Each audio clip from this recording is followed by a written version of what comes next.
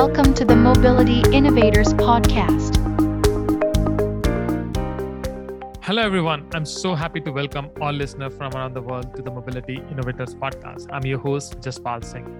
Mobility Innovators Podcast invite key innovators in the transportation and logistics sector to share their thought about the key changes in the sector, about their work, and what is their forecast for the future.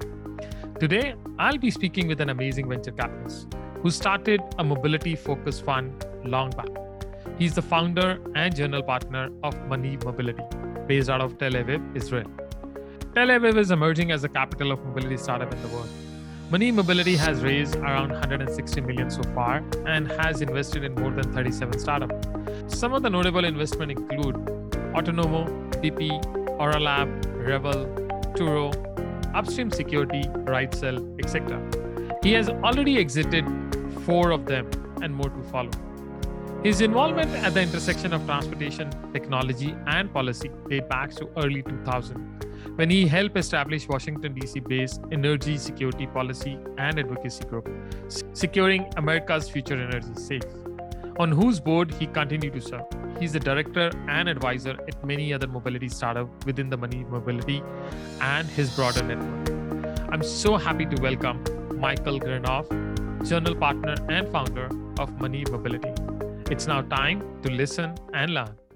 Hello, Michael. Thank you so much for joining us on the show. I'm really looking forward to our conversation today. It's a pleasure to be here. Thank you for having me. Great. So today I'll be spending time getting to know more about you, your professional journey, and your thought on innovation and technology trend in the mobility sector. To begin with, I would like you to share some fun fact about yourself with our listener.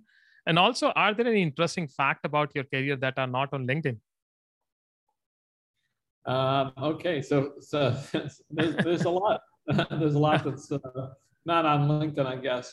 I have a broad range of interests. I've been lucky to be exposed to a lot of amazing things in my life, including having been a friend and a fan of the late composer Stephen Sondheim, and raced harness horses and ran a lot of marathons. So there's a lot that I've done these days. I feel a little bit unusually singularly focused on the task at hand, which is finding the most impactful companies around new mobility for the benefit of the planet and the people on it. Oh, great. Good to know that you're a marathon runner and all. So great to learn. That's why you maintain your physique so well. Now, coming to my second question, you completed your bachelor from Tufts University and later did your MBA and JD from Kellogg's Northwestern University. And you're also credited with the creation of Washington-based policy and advocacy organization, Securing America's Future Energy, which is quite interesting. What is the story behind that move? And I read some article which mentioned that 9/11 had a big influence on your career move. And if I add later, you moved to Tel Aviv and launched this Money Mobility Fund in 2015. So I'm curious to learn why you decided to become a venture capitalist and focus on area of mobility and transportation. How did your interest shift from policy advocate to innovation? It's quite a big move. Quite a big question. But I should begin by clarifying that the person who is singularly responsible for the impact and success of that organization in Washington that you mentioned, SAFE, which used to be Securing America's Future Energy.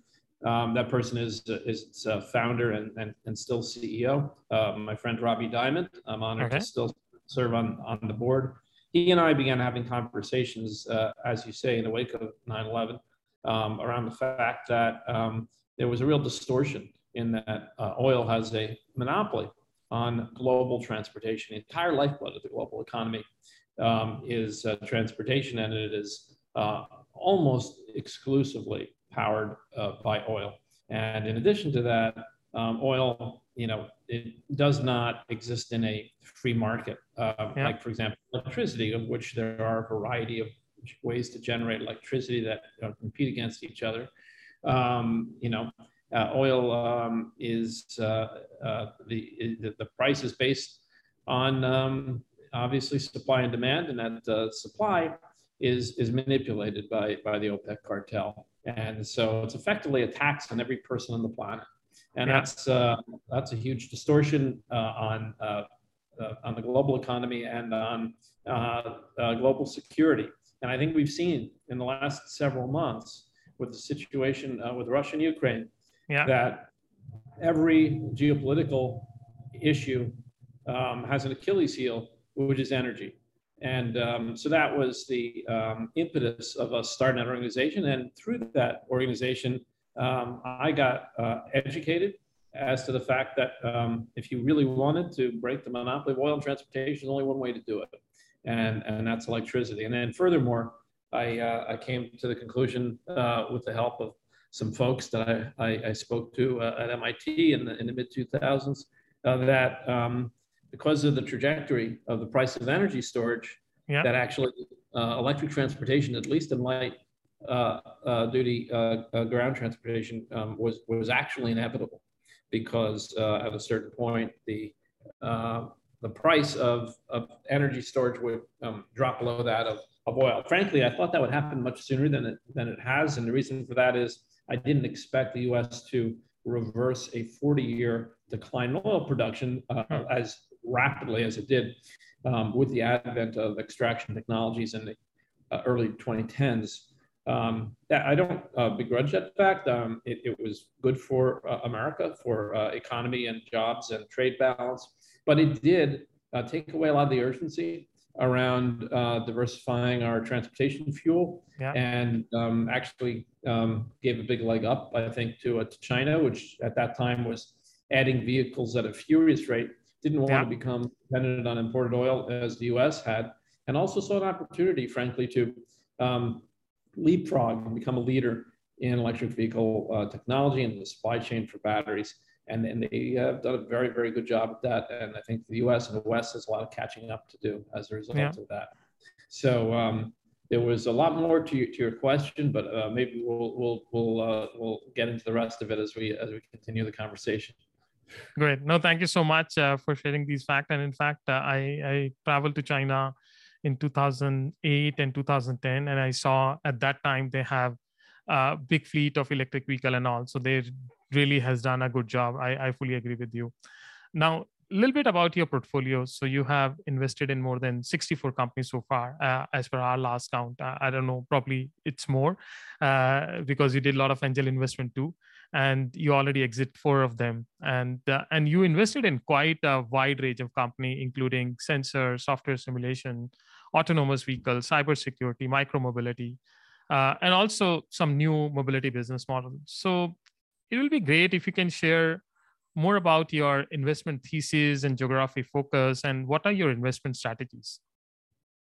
I should probably fill in the most important chapter between the success that we had with SAFE in passing an energy bill in Washington in 2006 that had, among other things, first in the world electric vehicle incentives, and the venture capital fund that you allude to. So after I became convinced that electrification was inevitable, I went out, tried to figure out how to make a business of that, or how to invest in that thesis, and happened upon 2 gentlemen in early 2007. And quite honestly, I probably made the wrong choice. Maybe the single biggest binary mistake in business investing history, as I picked a company that ended up going to zero, and passed up a company that ended up going to $1 trillion, although I guess it's a little down from that. And that was when I chose a Better Place over Tesla.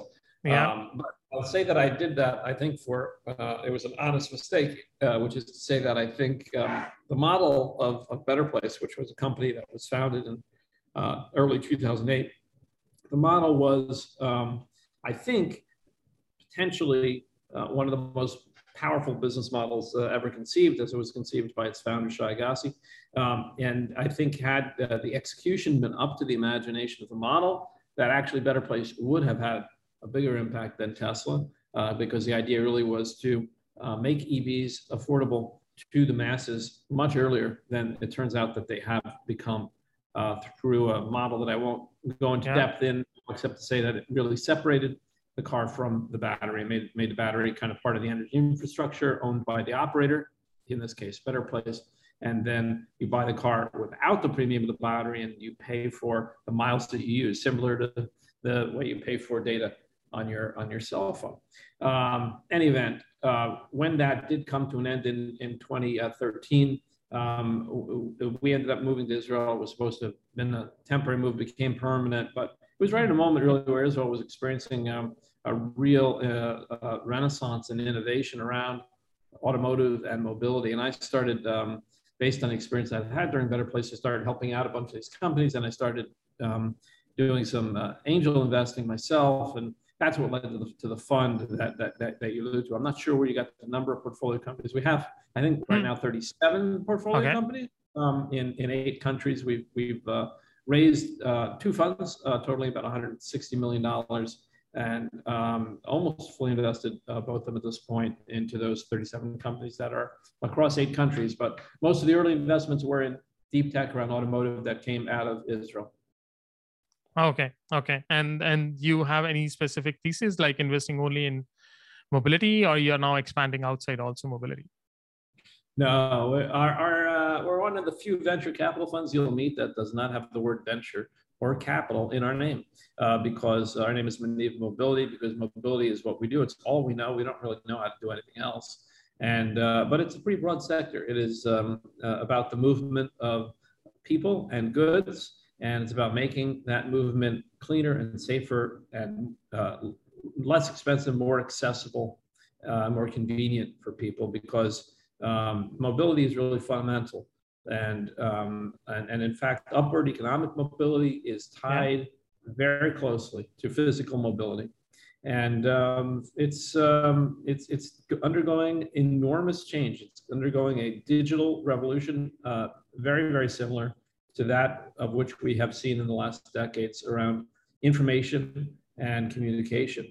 And it's very exciting, because even as we're living more densely in cities where it is unrealistic and impossible for everyone to have their own individual 5-passenger internal combustion engine car, the opportunities that electrification and digitization and really the diversification of form factors and business models really, I think, are in this decade going to open opportunities to billions of people to be able to get around in less expensive, safer, cleaner, and more efficient ways. And I think the impact that will have on the global economy will be phenomenal.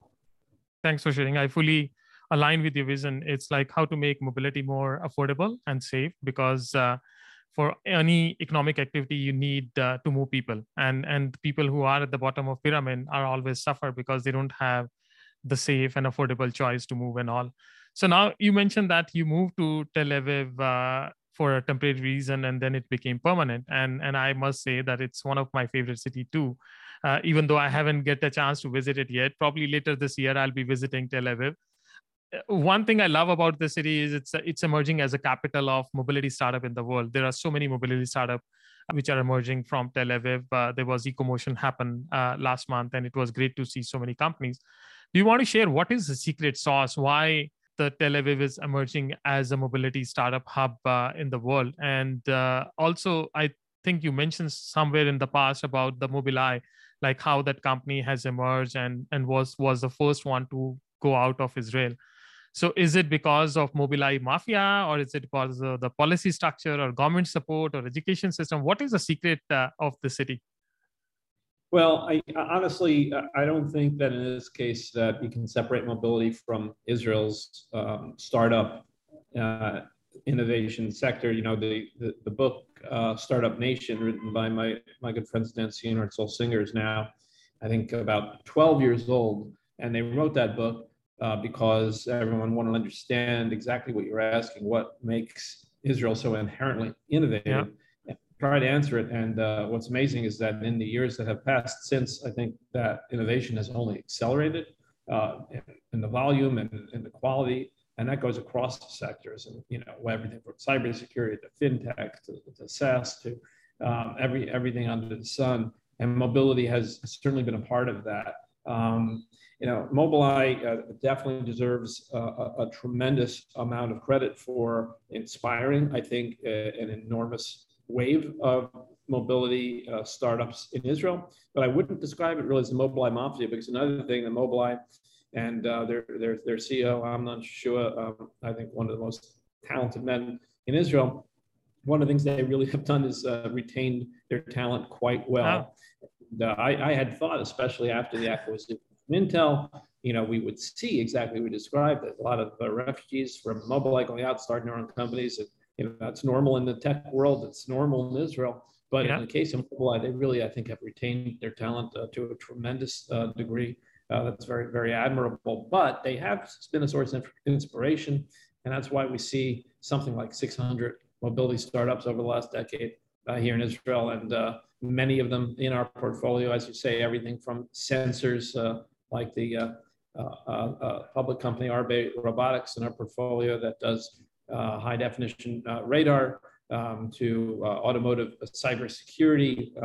We have in our portfolio 2 such companies, C2A and Upstream Security, to monetization of vehicle data like Autonomo, to simulation like Cognata. And then there's even Teleoperation. Phantom Auto is a company based in California, but having their R&D here in Israel. And those are just a few from our portfolio. There's like I said, hundreds more. And it's been a very exciting thing to watch all these emerge and to get to see these incredible talented founders. Great. No, thanks for sharing. 600 mobility startup in 1 decade. That's amazing, and especially only in mobility, it's quite impressive. And I know many of these founder, especially Optibus and Move It and all, and I know what the work they are doing. It's quite global.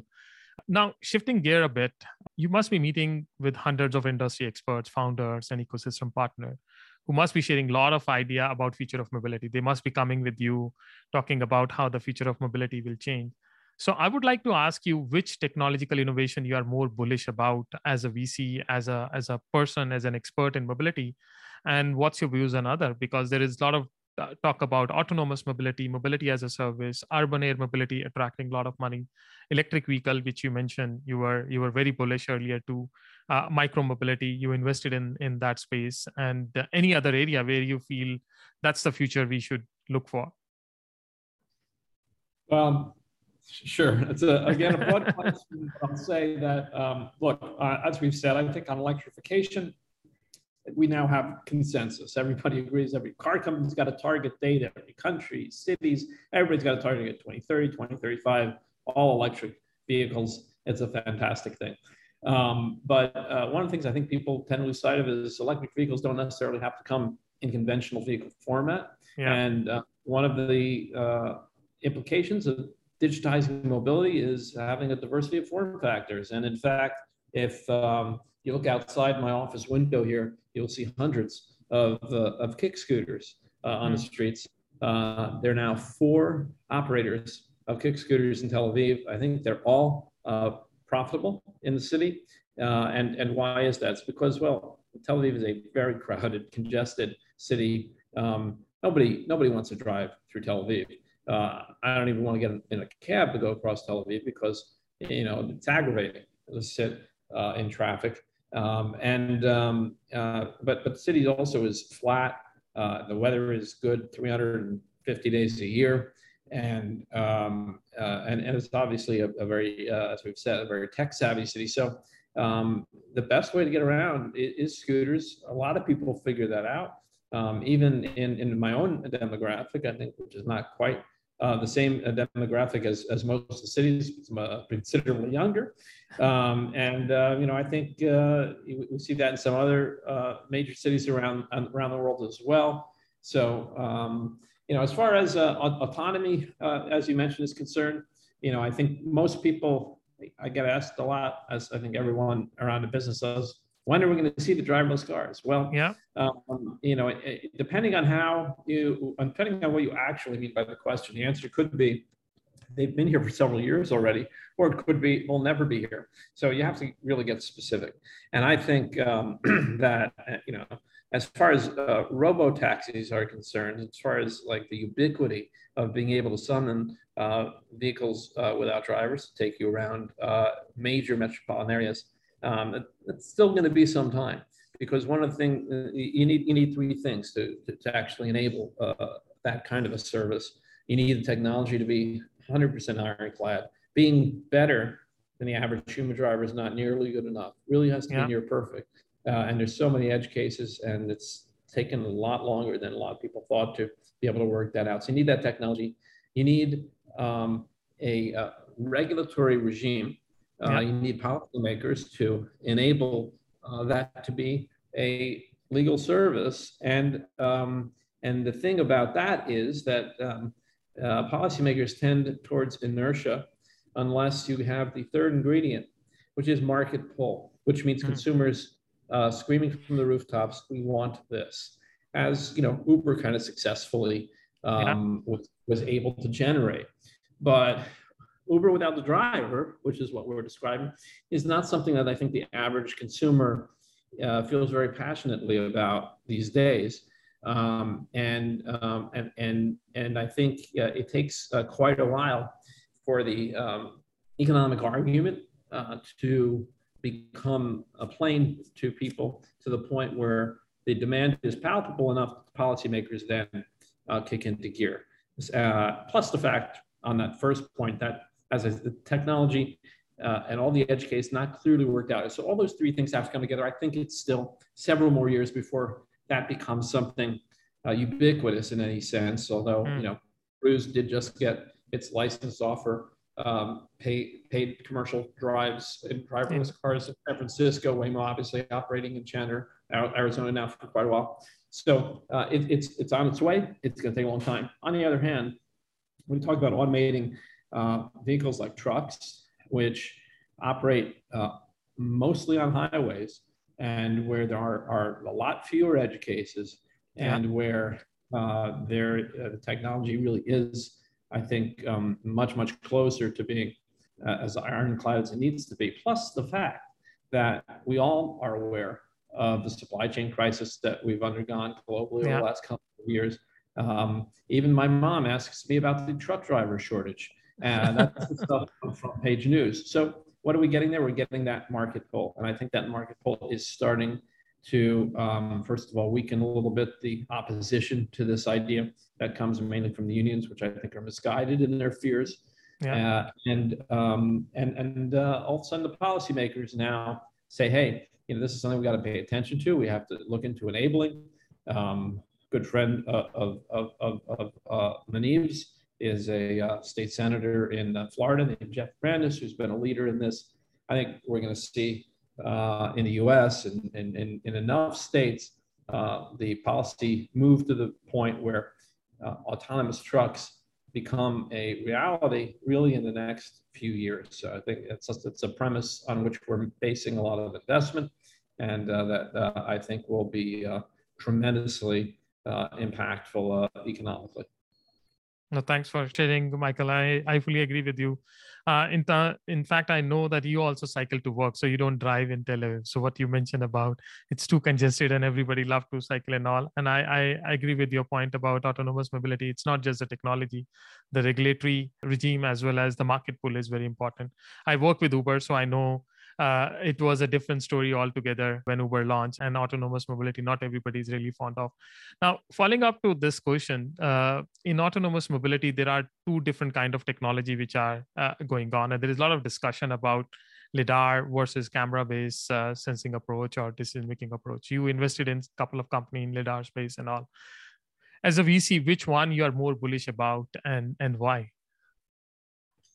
This is a very technical argument. There are a lot of interests on all sides. We invested in a LiDAR company that made a run of it, but decided after a couple of years that actually when we invested in a company called Oryx, which had a tremendously talented team, but also a very down-to-earth and rational team. And at the time that they got started, there were really, I'd say, less than 5 well-funded LiDAR startups in the world, and they had a very unique proposition. But then two things happened. It turned out that, as we've said, the market for autonomous cars, or at least for robo-taxis in volume, turned out to be a lot further away than we expected it to be. And a lot of competitors showed up within a year or two of their founding. There was 40 or 50 companies that had received significant funding to LiDAR. So we all kind of looked at each other and said, is it worth pursuing this? And concluded that we still have a lot of money left there, and probably there were better things that we could do with it. And that was, I think, a very adult decision by the management board of Oryx. But meanwhile, across town, our friends at Innovis have made a tremendous amount of progress. Now, a public company, and have contracts with real OEMs to have their LiDAR on actual commercial vehicles. Very exciting. I think we'll see more of that. Look, obviously the biggest proponent of camera only has been Tesla. They also happen to have several million cars without LiDAR already on the roads, which they promise will be full autonomous. So, whether that is a position taken from engineering prowess or from being realistic about business is unknowable, and they certainly could be correct. It's not a frivolous argument, but my own instinct is that cost of LiDAR is declining, and redundancy is important. As I said, it's not enough for autonomous vehicles to be just better than the average human driver. They have to be near perfect. So I think we'll see all flavors, but I think ultimately people will take the position of the more sensors and the more redundancy, the better. So you're bullish on LiDAR, I would say. I think LiDAR has a future. Like I said, it's a complicated future. Because when will we have vehicles produced in volume, at least for level 4? Although now, like within this, they're selling to level 3 systems, and LiDAR has other applications. Well, LiDAR is here to stay. To the degree to which it's going to be ubiquitous is what's in question. I'm not really the most qualified person to answer what that will be. I don't think anybody knows for sure, but it's obviously not, as they say, a blue ocean anymore. Yeah, no, thanks for sharing that. And I agree. What you mentioned is that different technology will survive. So it's not only the one technology which will be there. So we will see different technology, and one of them will be stronger, and one of them will be also running in different part of the world. So not one technology will work everywhere. Now, you were very bullish about electric vehicle. In fact, like you mentioned, you invested in Better Place, and you were thinking it will change the business model, not only the buying cars and all. How bullish you are on hydrogen and fuel cell vehicle? Because China has already started investing in that technology. So you think we will see kind of a leapfrog, like some country will not have electric and go ahead with hydrogen, or you think that it's still far away? So I've heard about hydrogen as long as I've been around in this business, and even before. In fact, I remember the speech, which I went back and looked up, given by President George W. Bush. Turned out it was in early 2003, in which he said that a child born at that time, their first car might be a hydrogen car. In fact, my daughter was born shortly thereafter, and she drives an electric car. So I have to say a little jaded on hydrogen as a mass adopted application for transportation, but always open-minded, as it's important to be in our business. And there's a startup here in Israel, H2 Pro, that's attracted a lot of funding, a lot of attention, and that we're gonna continue to learn from. I think people have, to some extent, underestimated the capacity of EVs to evolve, or batteries to become more energy dense and less expensive. So whether there's a role for hydrogen and heavy duty or more is an open question. but I'm still in the skeptic camp on that. Hmm. Yeah, I mean, I would say it's a very early day because China recently started investing big way in hydrogen, but still it's not fully commercial like electric vehicle, and I think it will take more time, especially for the smaller vehicles. So probably the heavy duty vehicle will come first, but the smaller vehicle, the cars and all, will take its own time. Now, I want to discuss about this battery and rare earth material. So you mentioned that oil was not good because of this OPEC cartel and there was a control. But I think the battery is also going through now the same phase with the rare earth mineral becoming like a new oil, and some companies are controlling it. Venture capitalist firm invested more than $30 billion in last 2 years alone in the battery technology. There are a lot of discussion about different chemistries and solid state batteries and others. How do you think this space will evolve, the battery technology and all? And I think you have invested in a couple of startups in this space. And how are you betting on different battery technologies? Are you bullish about one particular kind of chemistry, or you are putting money in all kind of different startup? We're actually, when it comes to the actual design manufacture of batteries themselves, we're pretty agnostic, and we're pretty much staying away. I've seen, since I started paying attention, the price of energy storage go from over $1,000 a kilowatt hour to very close, depending on who you listen to, very close to $100 a kilowatt hour. Yeah. Most of that has come through incremental improvements year after year, not through huge breakthroughs in chemistry. Solid state is obviously very interesting, a lot of attention, a lot of money, and I hope that it becomes a major player in the industry. There are other approaches, and to the degree to which we can minimize the need for rare earth minerals, the need for extraction and mining of some of these things that are, have adverse impact in their development, the better. But at the same time, the battery research is similar in my mind to, I often analogize it to drug discovery. Costs a whole lot of money, and your odds are not that strong as you invest that money. Obviously, if you're successful, it's an enormous return, but that's one area in which we have played it a little bit safe and looked more towards the applications of electric rather than the development of the underlying battery technologies. I love your analogy about the battery technology like a drug discovery. So there are more misses than hits. So and it's more about incremental growth rather than radical innovation and all. I fully agree with you. It's still a kind of a space where nobody can predict. I remember in some time back you mentioned about that. If you know which technology will work, probably you'll put more money in that area and make billions. But it's hard to predict how that space will evolve. Now, one topic you mentioned earlier is the cybersecurity, and I think it's emerging as a very big challenge for every industry, also for mobility industry. In fact, there was a survey done by Statista, and they found that 45.5% of survey respondents claim that their organization faced 1 or 5 successful attacks during past year, and I think it will increase. Tel Aviv is emerging as a hub for best cybersecurity companies in the world. So what do you think about future cyber attacks look like? And what is your assessment? How strong or weak mobility players are in this area?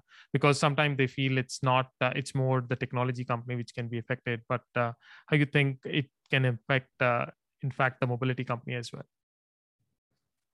Cyber security is a permanent feature of the landscape within mobility and within every other sector.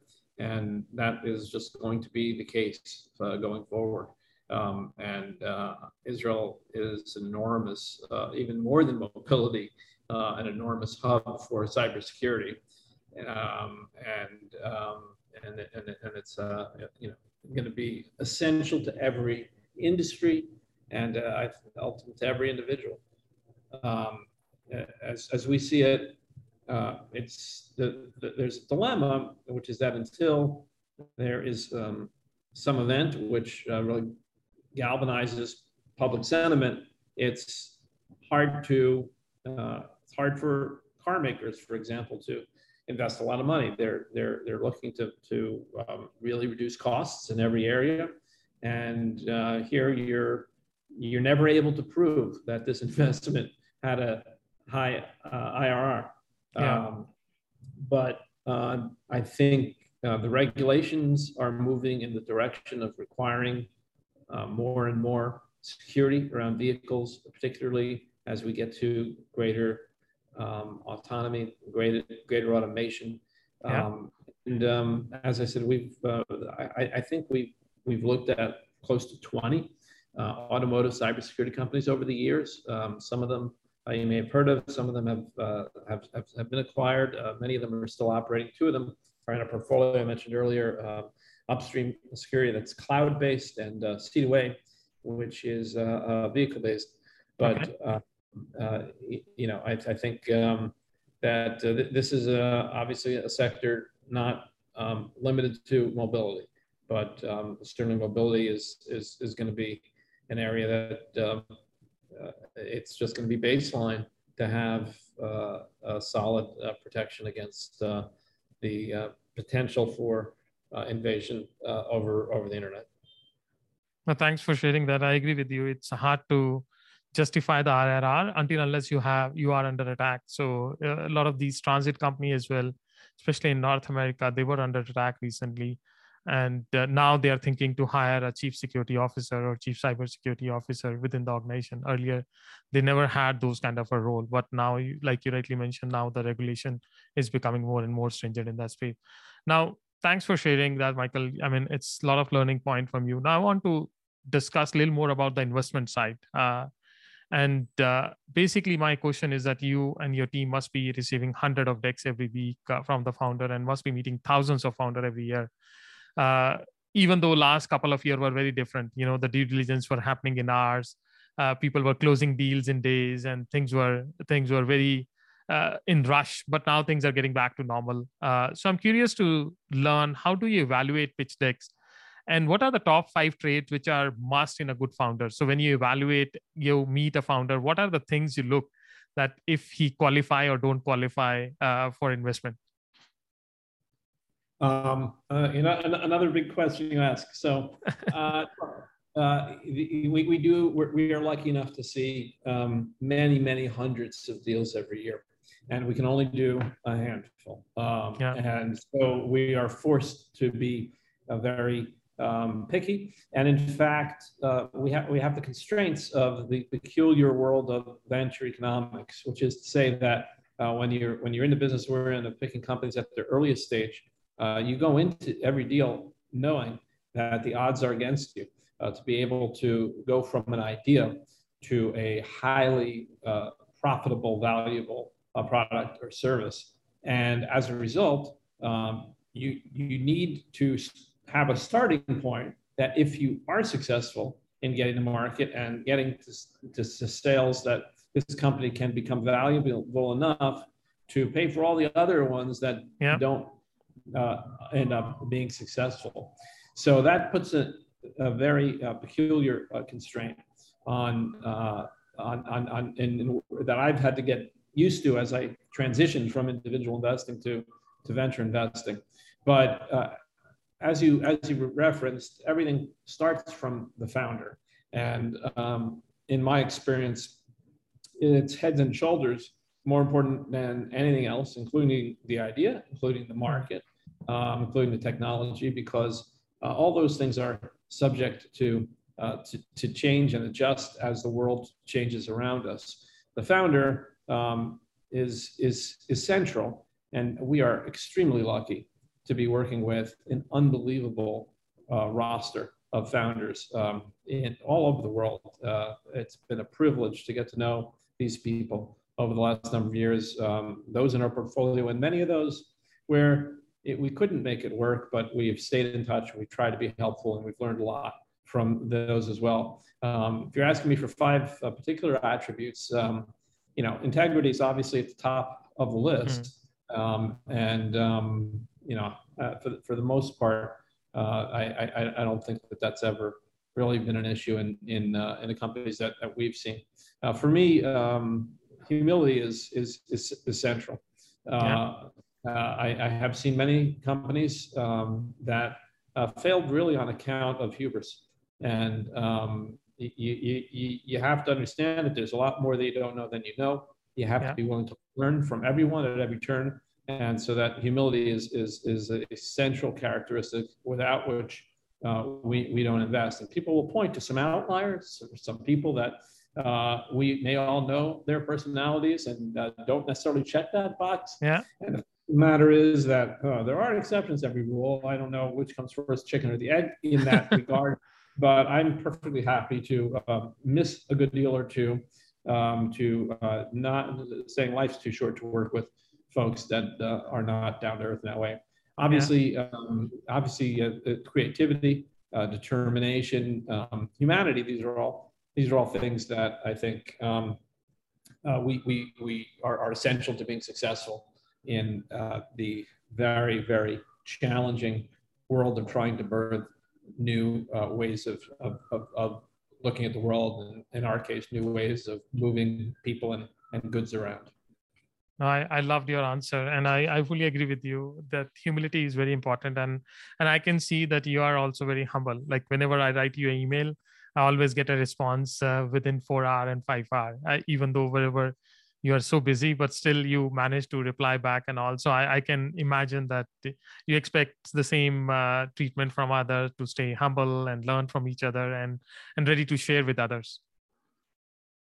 So thanks for that. I've had a lot of opportunity to be humble. So thank you. No, thank you for that. And now, my next question is that there is plenty of money available in the market if you have a good idea. I mean, nowadays there is no dearth of money. People are talking about raising big round, and even though there is a shortage of, like, there is this winter.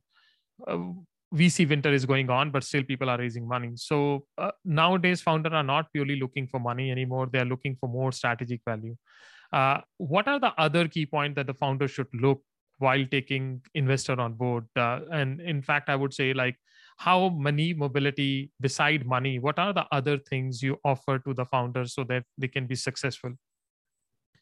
Any early stage venture fund will tell you that they are value added to their companies. I'm sure many, many are.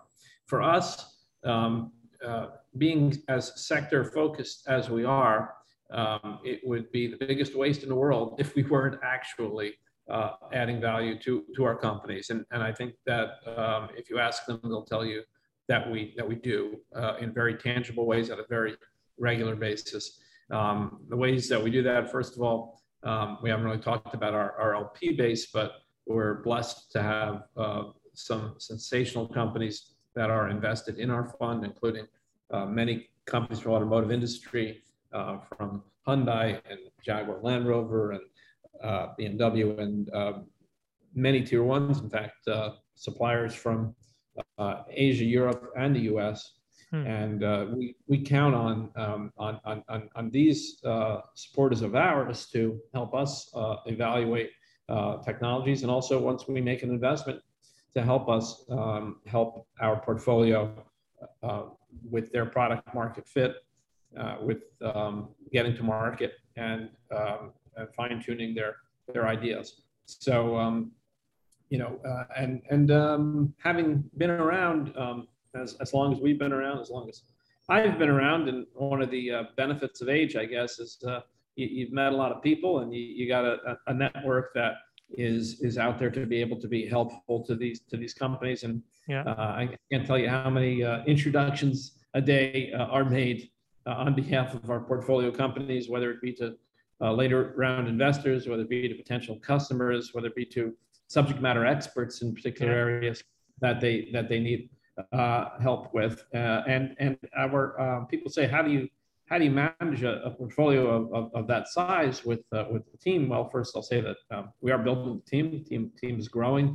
But second of all, one of the ways we do it is through really putting an emphasis on the informal communication. So sometimes there will be a WhatsApp group that might include some members of our team, some members of our companies, of our portfolio companies team, maybe also one or two of our strategic advisors, of which we're lucky to have a tremendous group. And some of the most value-adding and profoundly important things that have happened just inside of those WhatsApp groups on a quick response basis. So we definitely tried really hard to be as helpful as we possibly can be to our portfolio, and I think our sector focus enables us to do that more than if we were making generalist investments. Now, I know you have, I think you are one of the few fund which has created that pool of strategic subject matter expert or advisory council. And some of those people are really great. Getting access to those people by the portfolio company is a great value addition. And I agree with you, providing your access connection and you're meeting with so many people. So you can always make connection introduction. And that's what startups need in the early stage. So this is my last question, and it's basically about what's happening in the market right now. So currently, a lot of people are talking about that funding winter is coming, and we are seeing big pressure on startup to spend wisely. We are seeing layoff, we are seeing breaks on growth, we are seeing Y Combinator issuing a letter and saying, be careful for next 2 years and all. Do you have any view on the same and any advice for the founder and how you are telling your portfolio company to be ready for next couple of years? Well, I can't pretend to know the macroeconomic picture better than anybody else who you might hear or read. But again, been around long enough to see several cycles. And the one thing that I've become aware of is I think that the cycles actually do accelerate. Maybe that's with the quicker movement of information, but that gives me hope that the real rough quarter that, or really, I guess, the rough first half of 2022 that the financial markets have seen, let's hope is going to stabilize and turn in the right direction sooner than in some of the other events that I can recall, like the dot-com crash of 2000, the financial crisis 2008. But even in those cases, if you look, even just months after the worst of it, it really was a period of tremendous company creation. Some of the most important companies that we're all familiar with were born during one of those crises. So for us, the opportunity is as great now as it was 6 months ago. For our companies, it's just common sense when sentiment has turned down and when a lot of people that you might have gone to raise capital are being much more selective about their allocation of that capital, then you have to look around at what you can do to make your capital go further. And that might mean developing a little bit slower or growing a little bit slower. And I think we're seeing all the companies do that. A lot of VCs sent notices out to their companies to that effect.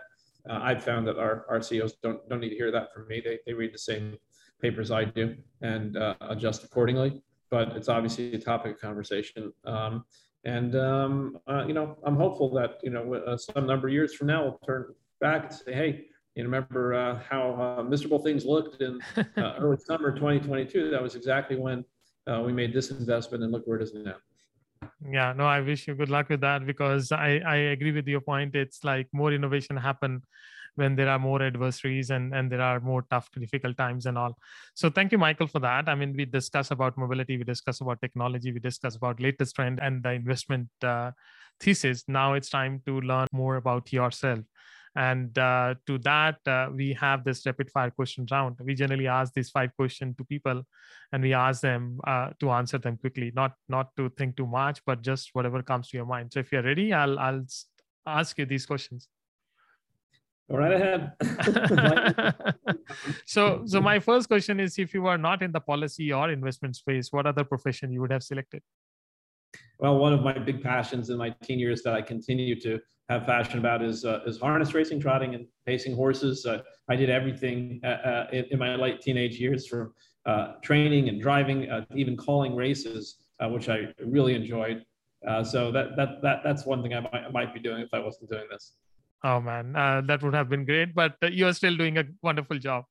Now, you travel so much around the world. Which is your favorite city in the world? Well, I have to say that Jerusalem is special. That will always be first on the list. My home city is New York, and I love New York. I would never choose to live very far from either of those cities, and I'm lucky to spend time in both of them. I'll tell you, Tel Aviv, which I've spent more time in than anywhere else in the last number of years, is also a sensationally exciting place. But you're right, I travel a lot, and I'm a runner, so I explore the cities running, and really love what the individual characteristics of everywhere I go. Great. Now, you mentioned that you don't like to drive too much and all, so you must be using the transit system or transit network in the world. So I would say, which city has the best transit network in the world as per you? I would say, and it's not such an original answer, but I think New York and London have the best transit cities in the world. And the addition of micromobility in New York, we have our company Revel that has electric mopeds, also has an electric rideshare service using Teslas. That's worth trying out if you're in New York.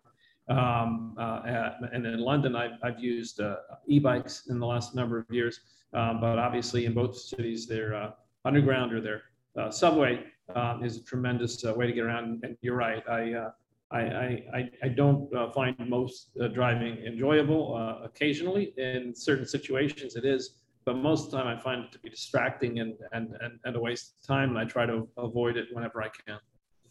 I can vouch for that, because when you really want to see the city, you need to walk, and then only you see the city properly. Otherwise, if you're driving, you miss the real soul of the city. So walking and running is the best way to explore the city. Now, the next question may be a little bit tricky for you, because you know a lot of startup in the mobility sector and all. Which is your favorite startup in the mobility sector? You can also ask me which is my favorite child. Yeah. That's look, I'm thrilled. Obviously, I have a lot of passion for the sector and for our portfolio in particular, and really find it amazing to be able to work with these companies and to see all of the creativity that comes across. It's not really possible for me to single one out. Yeah, it's difficult to pick one. Like you can't pick your one kids. I have twins, so for me, it's even more difficult choice to say which one is my favorite. Now, last question is: if you can change one thing in life, what would it be? Well, I think the obvious answer for me would have to be go back to that early 2007 period to get on board at Tesla rather than Better Place. At least from a financial perspective, would have been the right decision. Although I have to say that so many of the blessings of my life in the last 15 years have come from the involvement with Better Place, and not a day goes by that I'm not in touch with folks from that experience, that I don't work with them in various regards. That Better Place to Ask has gone on to do unbelievable things with all sorts of companies in mobility and transportation around the world, and that's been a blessing. But from a financial perspective, certainly, if I could have participated in the Series B or C or whatever it was at the time of Tesla, that would have been a nice thing to have done. But I think I'd say that. From the perspective of founders, as we were talking about, and those two companies with very very different types of founders, but with the same creativity and ambition, and the most important point I think I'd make two founders out there is not to try to emulate those founders or anyone else, because as Stephen Sondheim put it, anything you do, let it come from you, then it will be you. Everybody has to do what comes from deep inside of them, and that's the only way to actual success. Yeah, and you never know, everything happened for a reason. So probably in your portfolio now you have $1 trillion companies, so you have so many amazing companies, so now you will be one who will be building some of these $1 trillion companies. No, I wish you good luck with that. Sorry? From your mouth. From your mouth. Thank you. Thank you so much, Michael, for your great insight. I really love this conversation with you and learn a lot from your experience. It's been a pleasure. Thank you so much for hosting. Thank you for listening to this podcast. We will be inviting some other inspiring guests in coming week. You can subscribe to this podcast online to get the notification for the next episode. If you like this podcast, please don't forget to give us a 5-star rating, as it will help us to spread our message. If you have any feedback or suggestion for this podcast, please do write to us at info@mobility-innovators.com. I look forward to see you next time. Thank you.